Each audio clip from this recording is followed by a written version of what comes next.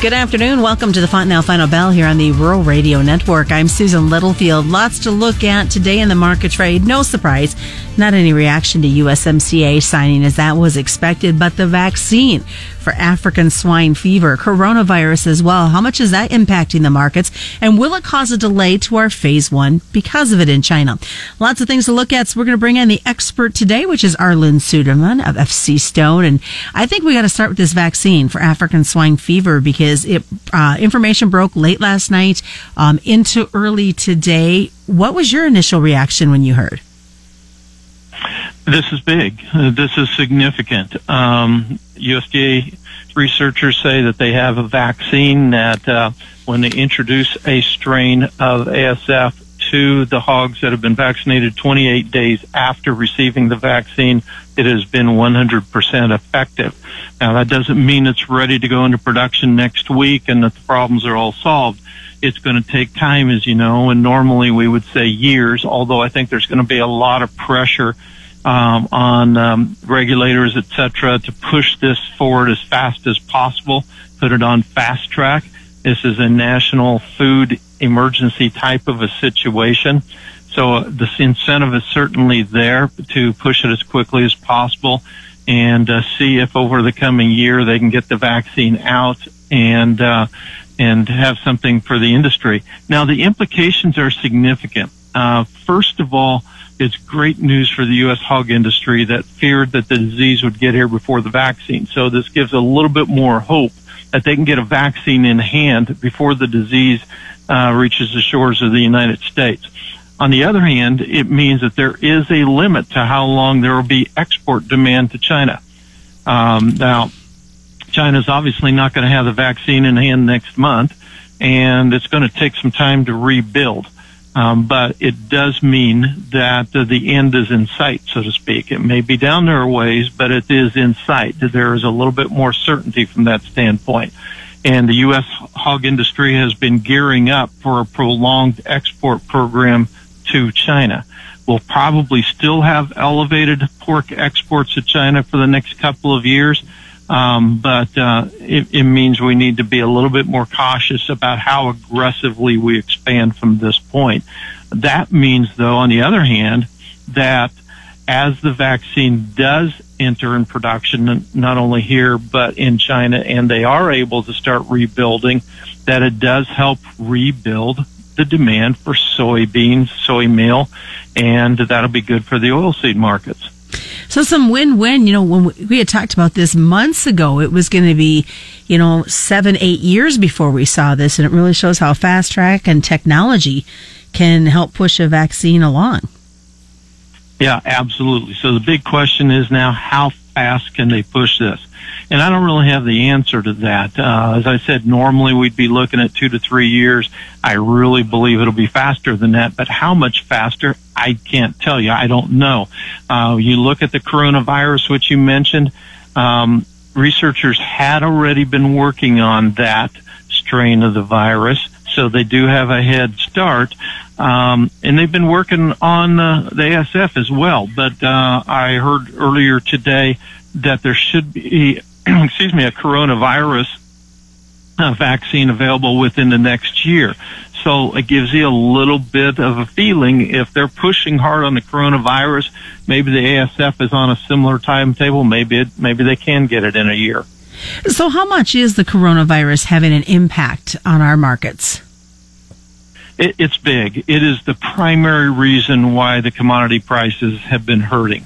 And there's no bullish story to counter it. Now, we went back through the closest analog we can find is the SARS virus. You remember that from late 2002? Yep. It really hit right at the end of 2002 in China and in the first half of 2003 and was pretty well stabilized by June of that year. So we went back and looked at global demand and see how it was impacted for various commodities. We did see a little bit of a dip in energy consumption because obviously when travel restrictions are put in place and cars don't drive and planes don't fly, they don't consume energy. But people still eat. And so as we look at the other primarily food-based commodities, we really couldn't see any sign of a change in consumption. Now, China certainly has more consumer power today than it did back in 2003 or 17 years ago. So there could be a little bit bigger impact, but we don't expect it to be too much bigger. But yet the funds have been selling the commodities on the fear that this virus is going to send China into a recession, and that's very possible, and therefore decrease demand for commodities. But the food-based commodities, we should not see that decline. I think the biggest negative at this point is the fact that the Phase 1 trade agreement that was signed on January 15th had a lot of procedure changes that need to be done, administrative changes, etc., to make it happen. And not only paperwork to waive the retaliatory tariffs to allow buyers to buy from the United States, but also a lot of sanitary and phytosanitary rollbacks. And right now, everything is all hands on deck to fight the effects of coronavirus. So while nobody will say it, it's my belief that this will delay the actual implementation and the positive impact of the agreement. It's going to definitely make for some interesting couple of weeks as this continues to develop and we see where we're at, because that 30-day window that you and I talked about last week is going to have some effect as well. It's important to realize that this is not SARS. The death rate with SARS was almost 10%. Right now, the death rate with coronavirus is running about 2.2%, which is equivalent to a strong influenza strain in the United States.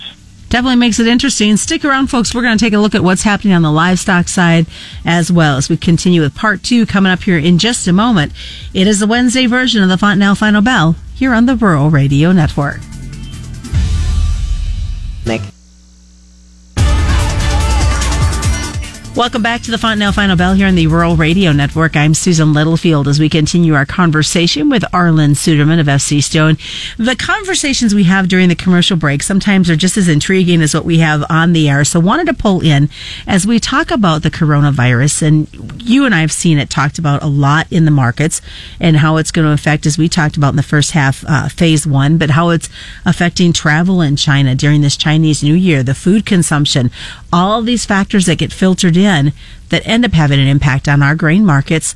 But at this point, it's kind of the same level of what influenza is, but it just shows how fear can overcome or overtake everything. Yeah, it really is. We heard that Starbucks has closed over half of the 4,000 and some stores, and the others are in restricted hours, and they're regularly testing employees for fever.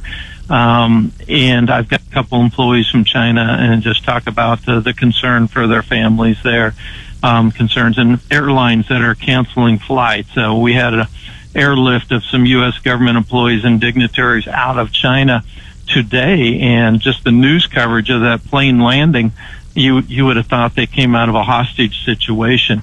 Coronavirus right now is having a death rate of a little under 2.2%, and that's been in decline as we learn more and more numbers. And if you look at from the World Health Organization data, the influenza, the flu that we have in the United States, the respiratory illness of influenza, the death rate from that varies anywhere from 0.1% all the way to 2.5% back in 1918 when we had a particular strong strain. So this is less than that 2.5%. It's like a strong influenza, but the panic level is certainly high. China learned a lot of lessons from the SARS, and so they're being much more aggressive in treating this. That aggressiveness may end up paying off, saving lives in the end, but right now it's creating a lot more fear and panic. And so that's the primary concern. And economic growth is dramatically impacted by consumer desires, their willingness to spend. And when everyone's in panic mode, they don't spend. And that's what has the market scared right now. This will blow over. In the next several months, we'll see the bulk of it, just like when influenza goes through a population each year. We lost 65,000 people to the common influenza in the United States alone last year, with 42.9 million people in the United States getting the influenza. Just put that in comparison to SARS, cost almost 800 lives, in 2003 and the panic that created, and now this is creating even more panic than that, but has a much lower death rate. So a little bit of perspective really helps. Let's look at quickly here before we jump into the rest of livestock. South America, everybody wonders where they're at with production-wise as harvest is underway. You guys are going to take a more in-depth look at those numbers come next week, but it sounds like they've got some good numbers coming out of those fields. Yeah, I talked to our team down there on yesterday, and they're putting together their production estimates, gathering the data for that. They do that at the first of every month, and so the first of next week they'll be releasing their updated production estimates. And they said, we don't have all the data in yet. We can assure you that production estimates are going to go up. Early harvest results were expected to be the best, with the poorest results coming at the end of the harvest as the harvest moves south in Brazil, but the early harvest results are even better than expected. So at this point, I haven't seen the numbers. I'd anticipate they'll be modestly higher, but we'll see when we see the numbers on Monday. Cattle numbers, they tried to push higher today, really unable to move into positive territory. Yeah, in the cattle market, really the livestock sector really feeling the pain of this coronavirus fears, or fears that China is going to see meat consumption go down because of coronavirus. Again, I think it's more fear than fact. Hog market probably took a little bigger hit too because of the report of the vaccine for ASF, really putting a negative, and particularly the algos of trade headlines, that would have been a factor. Again, I think it was overdone. But it is what it is. The market trades emotions. What else are we seeing for the nearbys? Are we going to see cash wait until the report comes out Friday on cattle numbers? Yeah, it's what it looks like at this point. Cash market hold, and we've seen some interest, maybe down $2 to $3 from last week. The board's certainly taken a hit on the cash cattle market. And so we do expect the packers to be a little bit more aggressive this week in their slaughter rates.